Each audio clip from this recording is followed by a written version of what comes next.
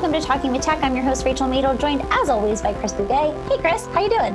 I'm so happy right now. How are you, Rachel? Oh, I'm happy too. Always happy to do some AAC talk with my favorite co-host. So a friend of mine invited me to come on to a guest video conference with her. She was a guest speaker at a local university, and she was talking to a bunch of speech therapists. And she said, "Hey, Chris, why don't you come on?" And that person was you. You asked me to come on to. I was like, who is this person? I was like, this sounds clear. So let's talk about it. How did that all happen? You were a guest speaker at a university. I was. And someone who listened to the podcast reached out, and we actually went to graduate school. I think she was a year younger than me, maybe. But nevertheless, her and I went to the same graduate program, and she said she was a big fan of the podcast and my work, and she would love for me to talk with her AAC class because she was teaching an AAC class in Pennsylvania. I believe it was Bloomsburg University.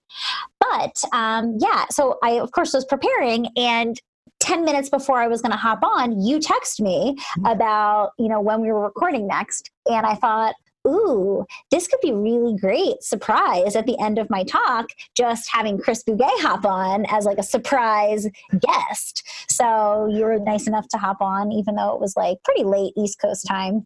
We had fun shaping the young AAC minds of America. Yes, that was great. So I am going to be doing the same thing. You remember Megan Betts? She was, we had done an interview with her in the past. She is also teaching a class on AAC, and that's happening, in a couple of days. I know you can't be there because you're going to be traveling in Nepal, or otherwise I would invite you to do the same thing. Jump in on the end and say, surprise, here's Rachel. But alas, you'll be in a foreign country. Yeah, I'll be levitating in the mountains of Nepal.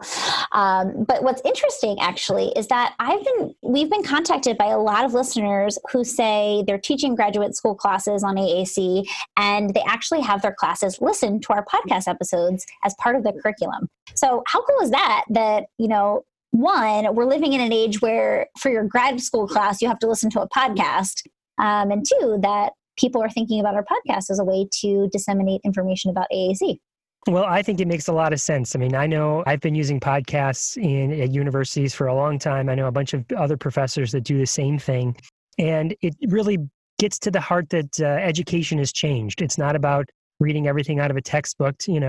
Obviously I like textbooks. I've written 2 books, I was going to say, is the guy who's written textbooks hating on textbooks right now? I'm just saying that's just one modality, right? And for all the people that don't like textbooks or have trouble reading them or consuming information that way, or absorbing information or processing that way, well, now you have multiple modalities, which is really at the heart of universal design for learning, is that not everyone has to learn in the exact same way. You can design your instruction in a way where people can listen to podcasts, they can watch YouTube videos, they can read books, they can read blogs, they can play virtual reality games, heck, if they wanted to learn content that way. And I just think that's a wonderful thing.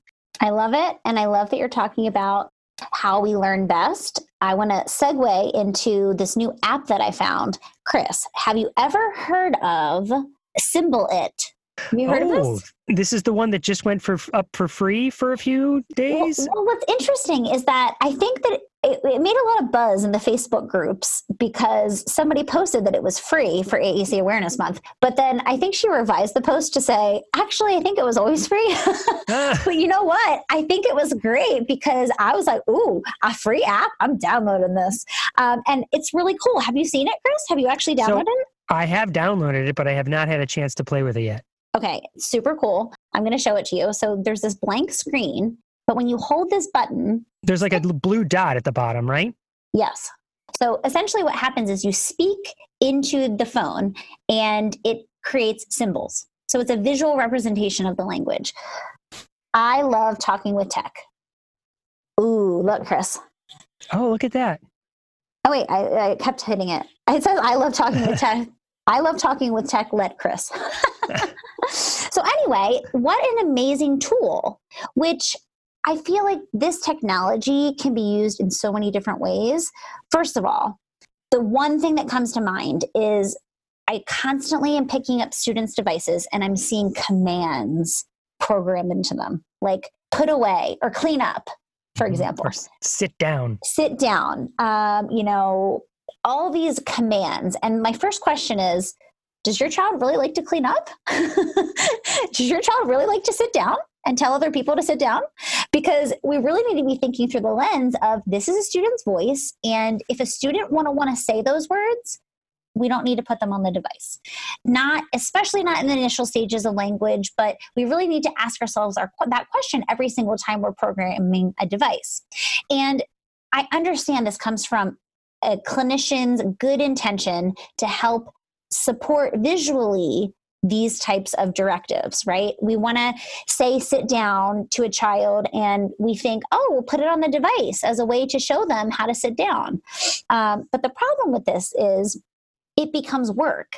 It becomes these things that kids don't really like doing. And all of a sudden now it's on their device. And all of a sudden the device isn't something that gets them, all the things that they could have ever wanted and hoped for. Instead, it starts becoming work. And anytime things become work, kids are less interested in it. So we really need to make sure that we maintain a high level of buy-in with the device and excitement around it. And I see this tool, this new app, being a great way to support language visually instead of putting it on the device for a child. So we can say things like sit down into this awesome app called Symbolit, and we can show the language without it impeding the device's purpose and function, which should be to give a child access to what they would want to say. That's a great use for this device. We have been doing a lot of trainings, as you know, and this comes up quite a bit about how often you use commands when you're modeling on a student's device. And we always tend to go, lean away from that and use other supports like a picture symbol, like first then, like a schedule board, some other strategy. And so why not use the Symbolit app in that same capacity, right? In this way, it's still a visual representation of what you want the student to do. Now, here's a question. It uses PCS symbols, is that right? Like the board maker symbols? It does, but it also has the capacity for other symbol sets. So let's see. It has LAMP Words for Life and Unity in addition to PCS symbols. So my question is, when are they going to get all the symbol sets? Because I would love to be able to support all my learners in their specific symbol sets. Yeah, that would be awesome. Maybe we should reach out to the company and say, thoughts on this? Maybe they're listening right now. I hope so. But it's definitely an amazing app that I would recommend you guys downloading and trying out. Do you know, because again, I have not played with it. I downloaded it, but I haven't really tinkered with it yet. How does it handle words like Chris when it said my name? Can you add in, pictures or symbols? Do you know? I mean, it's free, so it might not have all that sort of bells and whistles. No, so it just has the text. I'm showing, you guys can't see this right now, but I'm holding my phone up to the screen so Chris can see it. So for words it doesn't have symbols attached to, it looks like it just has the label. It just has the word. That's a great little tool, the Speak It app. Yeah, I mean, I think it's interesting. I'm going to start exploring how I could use it during my therapy. And, I, even as something as simple as a whiteboard, if I'm working with a student, especially a student with autism who's a visual learner, I'm constantly trying to provide visual support to help a student learn language. And so this is just nice because instead of having to fumble through, visual cards on a ring that have, directives or following directions on them, I can just speak and it appears. How cool is technology that it can do that? Yeah, it makes a lot of sense. It makes it a lot easier too. Yeah, and I wonder how we can start incorporating technology like this with the speech generating apps. I feel like that would be a really cool way to, search for words in a really fast way. I just wonder how we can utilize speech to text, speech to symbol, really now.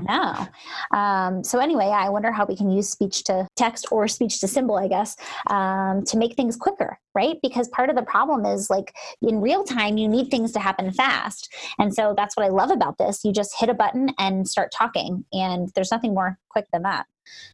And it's free, so the price is right. You can give it to all the parents, and they can do it, and it's a quick strategy they could use. They're already using their phone. It's just flicking on an app and pressing that one little button, and now you got the symbolated support. Yeah, and so thank you to, I don't know who exactly posted that in the Facebook group, but I saw it. I was weary-eyed. It was like 12 at night, and I was like, and then I was like, ooh, free AAC app. And so I, of course, downloaded it right away. But I just love these Facebook groups because it's so great that we can share resources so quickly, and it's just awesome that we have that, network of people who are interested in the same types of new technologies as us. I could not agree more. I totally love the Facebook groups. You know which Facebook group I love the most? Talking with Tech. That's right, our Facebook group. So yes, we love our Facebook group. If you haven't checked out our Facebook group, please head on over there and just join the group. And there's lots of conversations happening. In fact, previous episodes have featured people who have participated in the Facebook group and then have become interviews. Now, that is a great Facebook group. We do love that one, but there's another one too, right, Rachel? Yep. So AAC for the SLP, I'm sure all of our listeners have heard of and know about this Facebook group. I think they just had 20,000, was it 20,000 members or 25,000? Do you know, wow. Chris? No, I don't know, but whew. So they had a giveaway as a way to celebrate how many people have joined that group. And one of the things that our podcast gave away was a guest star on Talking with Tech. And so today's interview with Amanda Sheriff was just that. She was our lucky winner. And I have to say, it doesn't surprise me at all that we have somebody who, I'll put in air quotes, won a contest, who comes on and has amazing strategies to share. I was blown away with her knowledge and expertise in AAC. All the strategies she shared were spot on. And I was so excited. This was, meant to be, because you need to share all these amazing resources with our listeners. So I'm just so excited about how the interview turned out. I know. She was amazing. Amanda was amazing. We had some scheduling snafus, and so Amanda was really flexible, and eventually we were able to get on together at the same time, because it's often difficult because of the time zone differences for you and I to record interviews at the same time. But this one we did. So this is our interview with Amanda Sheriff.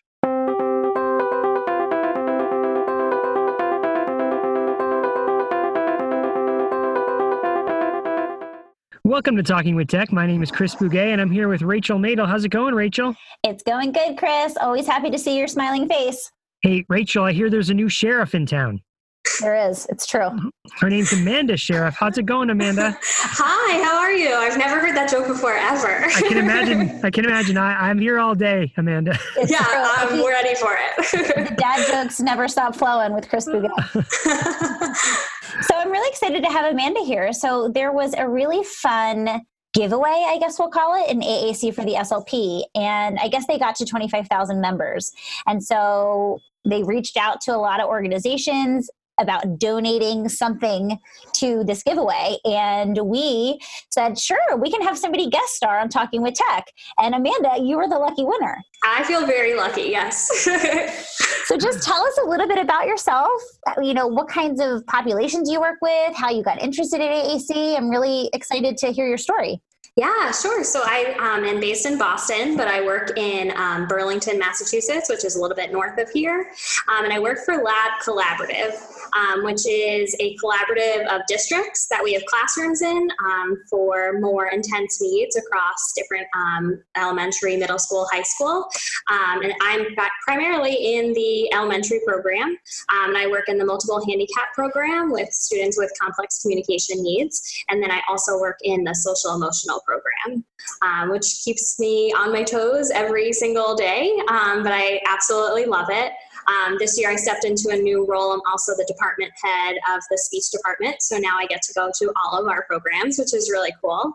But AAC kind of just started for me. I just always kind of had an interest in it, and so I've just kept running with it, which has been great. Well, congratulations on the program. And just to make a connection here, so my wife and my in-laws still live in Well, the in-laws live there. My wife lives here in Virginia. Yeah. But the in-laws lives in Georgetown, Massachusetts, which is not that far from Burlington. Absolutely. Yeah, we have a couple of employees who live in Georgetown. And I'm going to be coming up to Massachusetts soon for the MassQ conference. I'm going to be doing a guest presentation there, a couple of presentations. Amazing. So cool. And congratulations on the promotion. That's awesome. Oh, thank you. Yeah, thank you. And I'm so sorry about your football team. Oh, yes, they're awful. They're terrible. They're terrible. Disclaimer that I'm originally from New York, so I can't say that I've been raised as a Patriots fan my whole life. Wait, where in New York? I'm from Long Island. So I grew up in Port Jefferson and went to Iona College in Westchester County, New York, and then came up to Boston to go to Northeastern University. Cool. Now, so before we dive into the AAC stuff, you said you work with the social emotional. Yep. Yeah. So I work with students who present with social emotional needs. So typically they require a lot of behavior management supports, but primarily they're presenting with some social language deficits. So we're working a lot on like social skills groups. We're using a lot of Michelle Garcia Winner's type of programming, a lot of zones of regulation, a lot of work with our occupational therapists. So that's the other half of my job. Amanda, let's dig in there for a little bit because there might be people who have not heard of those, like the zones of regulation. And can you describe those a little bit more in detail? Yeah, so the zones are a program that kind of look at color and emotion. So we have the blue zone where you're kind of feeling tired and sad or sick. You have your green zone, which we refer to as ready to learn. You're ready to kind of access your day. Yellow zone kind of heightens your emotions. So you might be super excited, but you also might be super frustrated. And red is usually considered like a no-go zone for us, at least. It's kind of where you're either super elated and you can't really focus because you're very excited, or you could also be super, super frustrated and you really need to take a break from everybody else. So we were able to use that across our programs and be able to kind of reference when we see students in different zones. And then we also do a lot of explicit teaching of what it means to be in each of these zones and providing a toolbox of strategies so our students can practice them in their self-contained classroom, but also carry it with them to inclusion. You know what I love about the zones of regulation is that there's no judgment attached to it, right? I feel like so oftentimes kids feel bad about being mad or they feel bad about being sad. And so it's a really non-judgmental way to talk about our emotions according to our bodies, right? Which we also teach that, right? Our body feels excited. It's moving all around, you know? And so it's just an interesting way to frame it, which is one of the reasons that I like the zones of regulation so much. Absolutely. Even as adults in the classrooms, we're talking about the different stages that we're feeling during the day so that our students know that it's okay to be in these different zones and that doesn't make it wrong. It's just making sure you have the strategies to be able to cope with it and get back to that green zone, that ready to learn kind of zone, which is great. Do you have visuals that go along with it? Customized that you've made or you download? Yes, we have tons and tons of visuals. So sometimes you'll see our staff with it like on a lanyard so that they can reference it quickly. You'll see it on our students' desks. You'll see it hanging in the hallways. We have what we call like a pod where our classrooms are located in. So we have it in the speech area, but also the OT area. And then we have major like thermometer style zones that are hanging in our classroom so students can kind of move either a clothespin or their picture of themselves or just their name to kind of say what zone they're in. In my multiple handicap program, actually, our inclusion class just started it. And so now they can put their name card in a colored chart where they like a pocket chart and they can put their name in it to be able to kind of identify where they end when they first come into the door at the beginning of the day, but also at the end of the day. And we do kind of check-in points, which is great too. I'm curious, Amanda, do your visuals look linear or where you like have like you said, the clip, or I've seen sometimes there's been a bead on on like you can slide up and down, or is it more circular where you're like a dial and you can move it around like a brad in the middle, or both? Like it depends, or all of them. Yeah, and I think it really depends on the student and who's using it and what kind of visual works for them. So I would say yes, I have my basic templates, but 90% of the time I'm modifying it to meet the need of that student and what's going to work for them in their day. I love it. I use the zones of regulation with actually a little girl that is going to be coming into my office soon. And she has really taken off.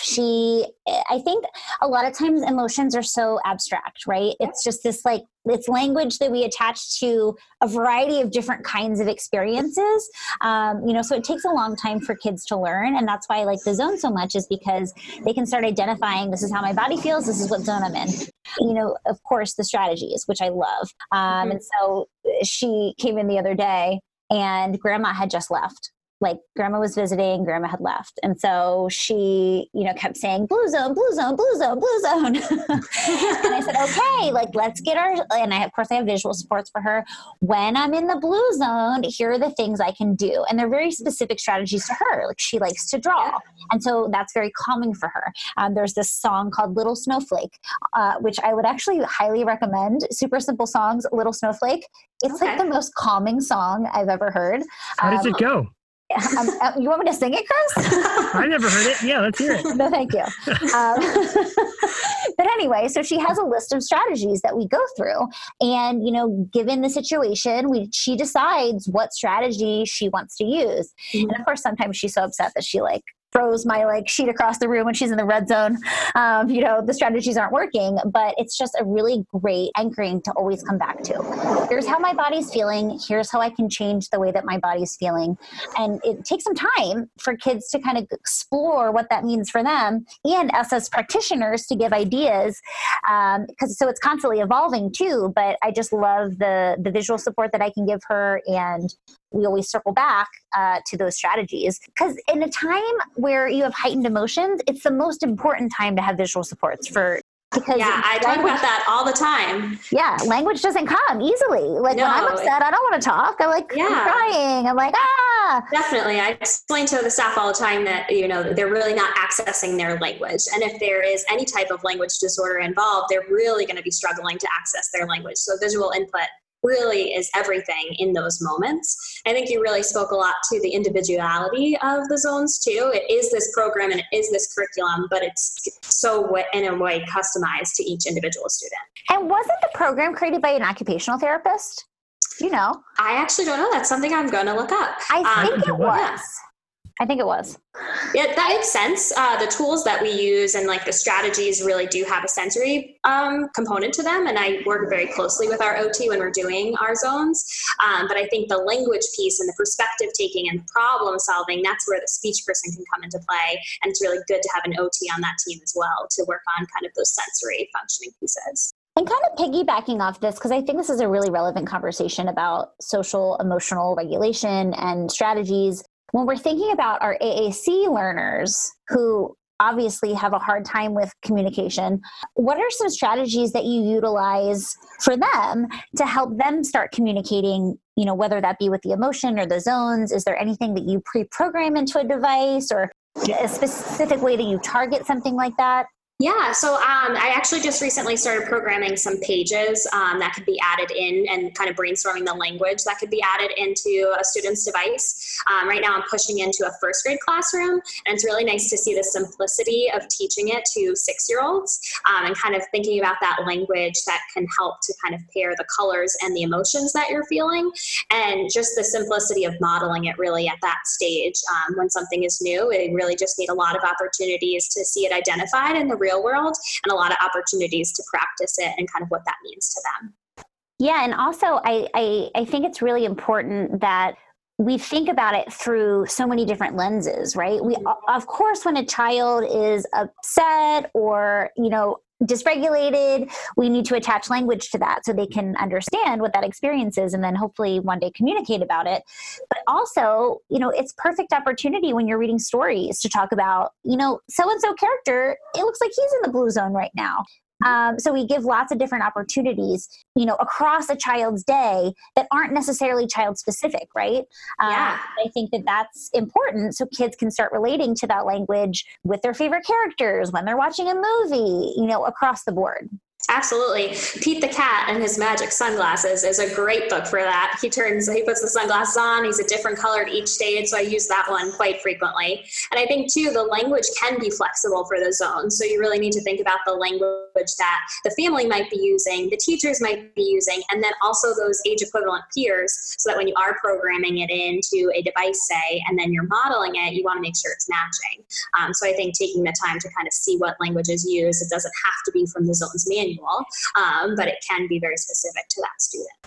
I love the customizing piece too. It's so important when we're programming to talk with the family. That's the number one thing. I can't tell you how many times I sit in an AAC assessment or a consult and I'm like, talking through vocabulary. They're like, oh, can we add bathroom? I'm like, do you call it bathroom? They're like, well, no, we call it potty. I'm like, all right, well, if you call it potty, that's what it's going to be on the device, right? Like, so talking through that, because there's so many different kinds of things like that you need to think through to really customize it to a child's experience. Like, you want to pair it with the words that they're hearing, the language that their family is using. Yes, absolutely. I agree. So, Amanda, you said that you, with the recent promotion, what does your day look like? But you also said you push into classrooms. So how does it all work? In terms of just my speech therapy life, I basically spend every day at my multiple handicap program. I see students typically 4 to 5 times a week for therapy. And I have definitely shifted my approach to therapy for students with complex communication needs across my years at lab. Definitely shying away more from the pull out kind of style and more of the push in to provide some coaching opportunities to staff who are kind of in the area to be able to make the language activities as close to what's going on in the classroom as possible, so there's more learning opportunities.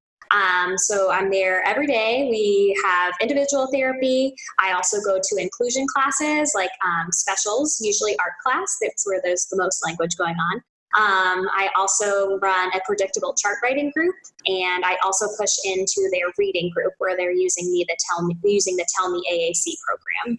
And then when I'm at my social emotional program, I'm there about 2 mornings a week. I'm running what we call a spot group, which is our speech and occupational group. That happens once a week for those students. And then usually some type of group-based speech therapy so they can practice both their social goals and their language goals at the same time. So that's my speech life.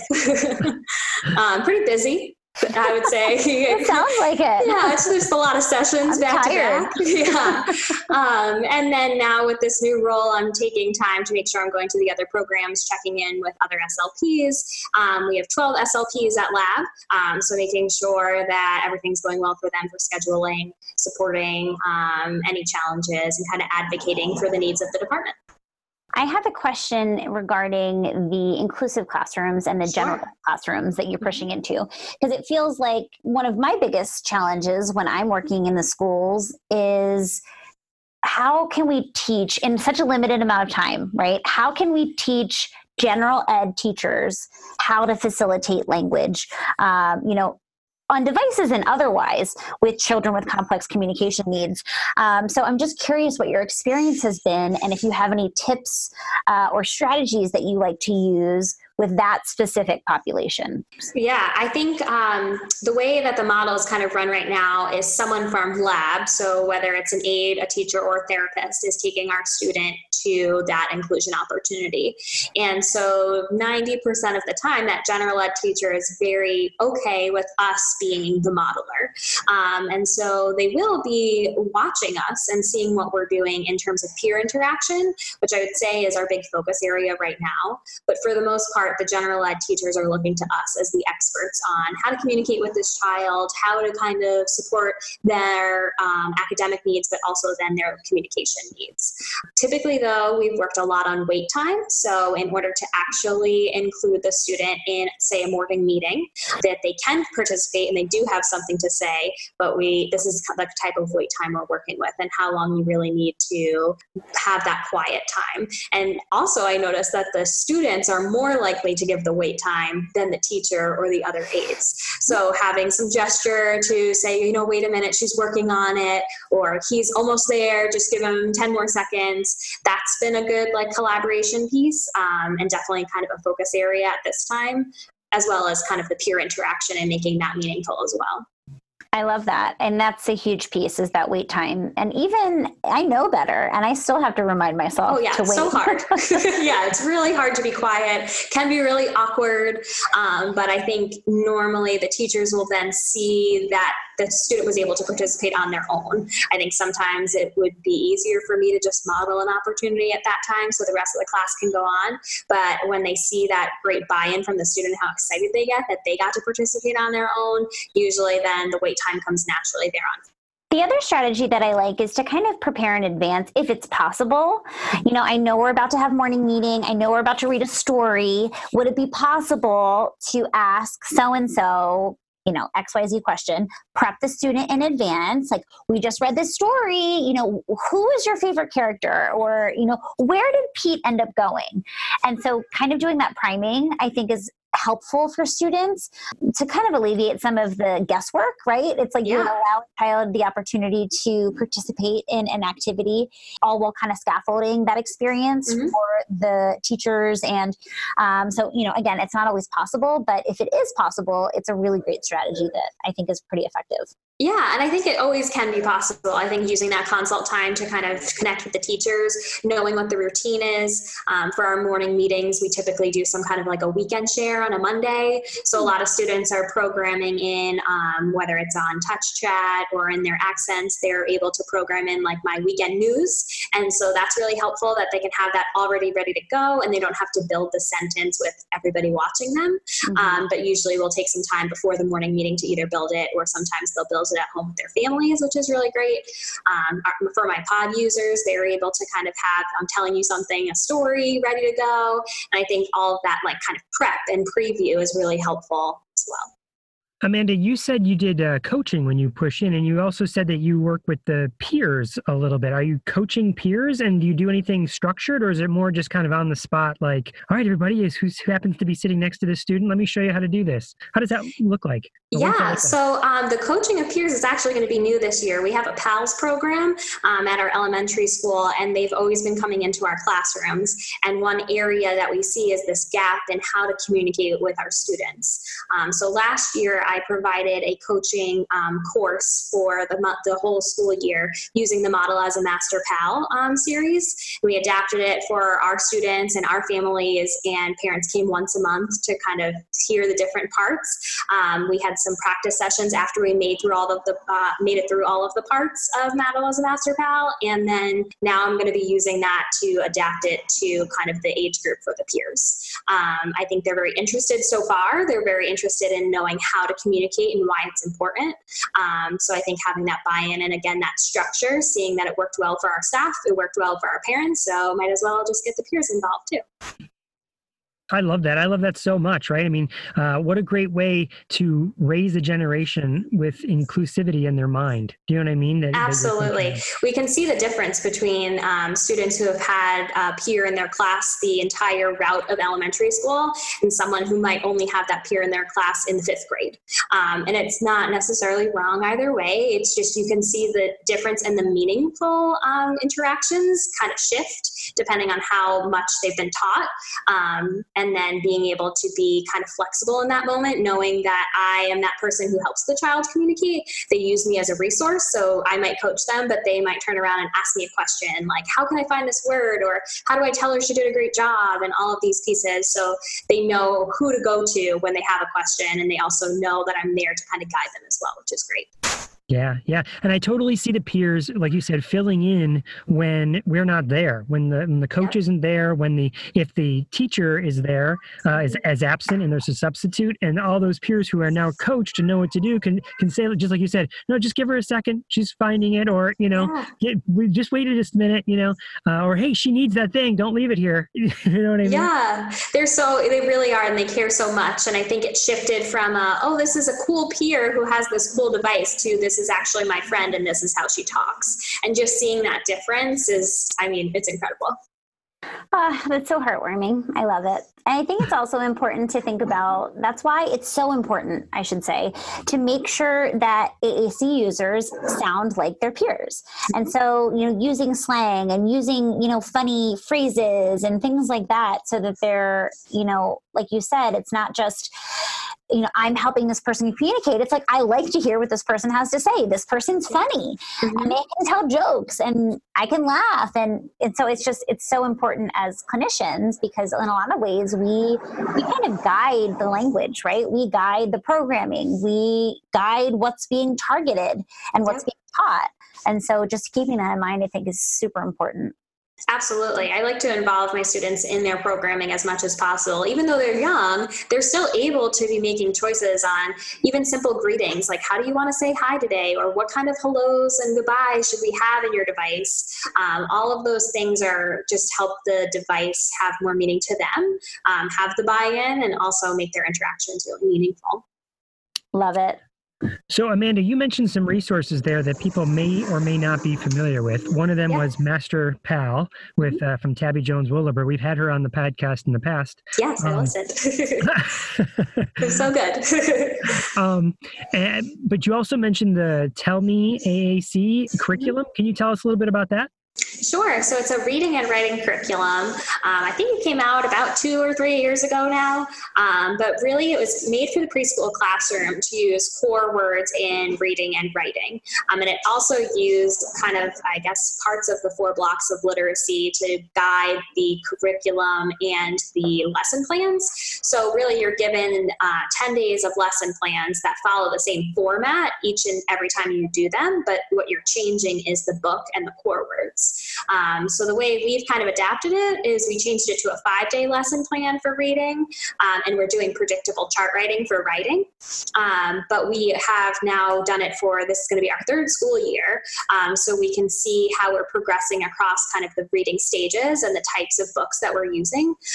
But really what I've also seen in terms of communication is the use of core words increasing and being really meaningful, because each day they're practicing the same 4 to 6 core words in this reading context. And then the classroom teacher is also using extension activities to carry over how the core words can be used in other settings that are fun and not just in reading class. So I think they leave their reading block with words that can go with them through the rest of the day, the week, the month, and we're seeing communication kind of thrive. So you're saying it's not working at all? Yeah, no, not in the slightest. No, that sounds great. That sounds great that it's working that way. Can you describe the predictable chart writing and how it works in your neck of the woods?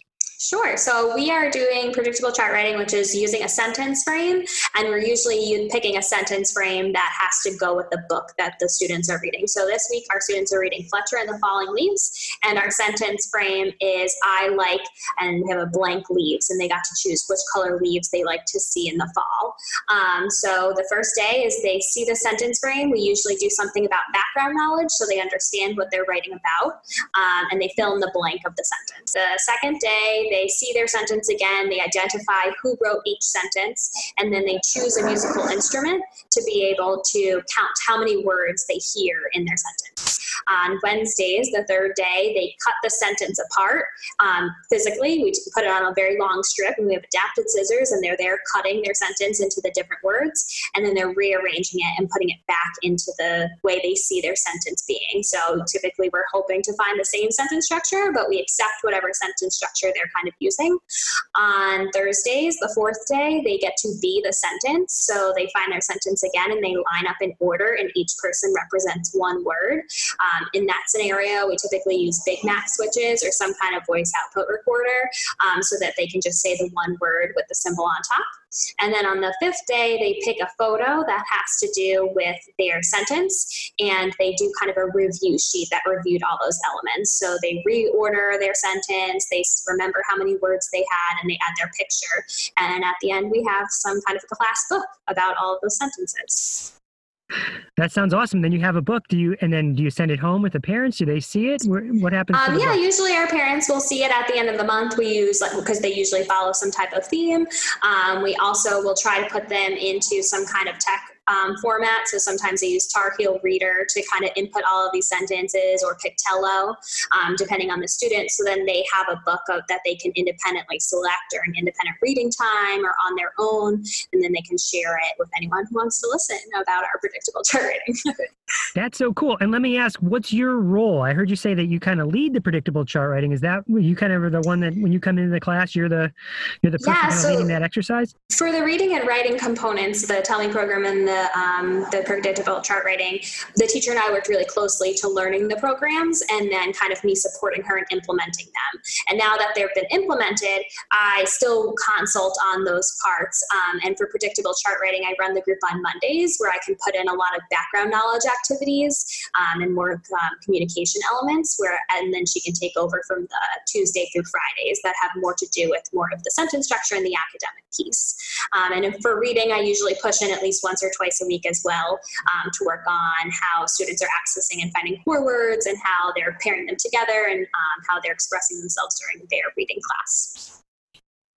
I love all these ways to support literacy. I'm really loving it. Literacy is so important. And I think a lot of times with complex communication needs, people feel kind of daunted, like, I don't really know how to do literacy things. And I feel like you're doing it, Amanda, and you're doing it really well, it sounds like. Yeah, I think it became a focus area as we had more students who were using communication and were kind of coming to a plateau in a sense. And we saw that there was more to do with it, to access their academics and also to be working on their communication system at the same time. And for new users, it was just a way to re-emphasize some of these words that they were doing as well. But literacy is so powerful and all of our students can do it. So it's really each year finding a new way to just add it into the school day. This year we're working on developing alternative pencils for all of our students so that they can be really using letter opportunities to write their name, to sign in at the beginning and the end of the day, and be able to write their own sentences without necessarily having to use their communication device as their testing tool. Amanda, I am so happy that you won the contest and then we got to chat with you. I'm very excited too. Let me explain why, in a very selfish reason. I mean, besides just everything you just said and how much fun it was, but selfishly, sometimes I feel like, So Rachel goes out and she finds people to interview, and I go out and I find people to interview, and we interview people separately. But you found us, right? And sometimes I feel like I get into a bubble, and I'm going to talk to people that I know like are going to provide good information because I know them, But we didn't know each other, Amanda. You found us, and you're sharing all this awesome stuff, and I get excited because what I get really excited about is that this is somebody out of my sphere. You're somebody out of my sphere who we've never really met before. That is talking about how all of this really works and how it all integrates and all the progress that's being made, and how excited you can hear it in your voice, how excited you are about how it's working. And so it just fills me with like, I'm on the right track too. Yeah, that's amazing. Thank you so much. I mean, I'm so excited to be on here and just be talking with you guys. I listen every week, so I feel like this is my nerd time being on this podcast. But I mean, I am very passionate about AAC, and I am passionate about making sure my students have a voice. So it feels great to be able to share that with everybody. Yeah. And I think that the moral of the story is we all have things to share, right? Like every single clinician that's out there listening to this podcast, I mean, I wish we could have everybody on, because it's like every single person brings a gem of wisdom that I'm like, oh, like I could do that in my therapy, or like, oh, wow, like she's doing that too. So it's just so cool to listen to your experience. And it sounds like you're having a lot of success across, numerous different scenarios and settings and communication partners. And so it's just I'm really grateful that you were able to come on today and just share all of your knowledge and expertise with us. Yes, thank you so much. Awesome. So if you guys haven't already, please join the Facebook group. There's a lot of AAC Facebook groups. One is AAC for the SLP, which I love. We also have one for Talking with Tech. So just search Talking with Tech. You can find us. Lots of really cool conversations are going on in there. And we would love to have you join because our community is growing. Clinicians like Amanda and all different types of parents and teachers and administrators are joining the group. And so it's just so cool to hear everyone's perspective and come together with a united front. We all want to help children and individuals with complex communication needs access communication. So definitely join the Facebook group. Amanda, thank you so much for coming on. We're so happy to have you. Yes, thank you so much. I really had such a fun time being on. Thank you. Amanda, before you go, do you have any contact information you can share if people wanted to reach out, ask questions about how you do things? What's the best way for people to get in touch with you? Yeah, so I have my work email is great, asheriff, SCHERIFF @labb.net. You can also search on YouTube is where the Model as a Master PAL videos are located under that name as well, in case anyone wanted to use that. That's a resource for everybody. But those are the best ways to find me.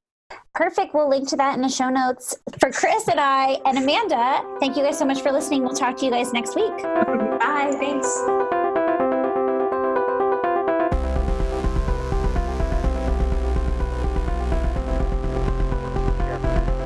Hi, I'm Matt Hott, one of the hosts of Speech Science, a weekly podcast bringing you all the information that you can handle related to speech sciences and disabilities. Michelle Wintering, Michael McLeod, and I interview leaders and difference makers in the field. Every Tuesday, we drop a new episode. You can find us on iTunes, Android, and on our website, www.speechscience.org/Speech Science Podcast. Join us as we try to find the answers to the question, what is communication? You're listening to the Exceptional Podcast Network.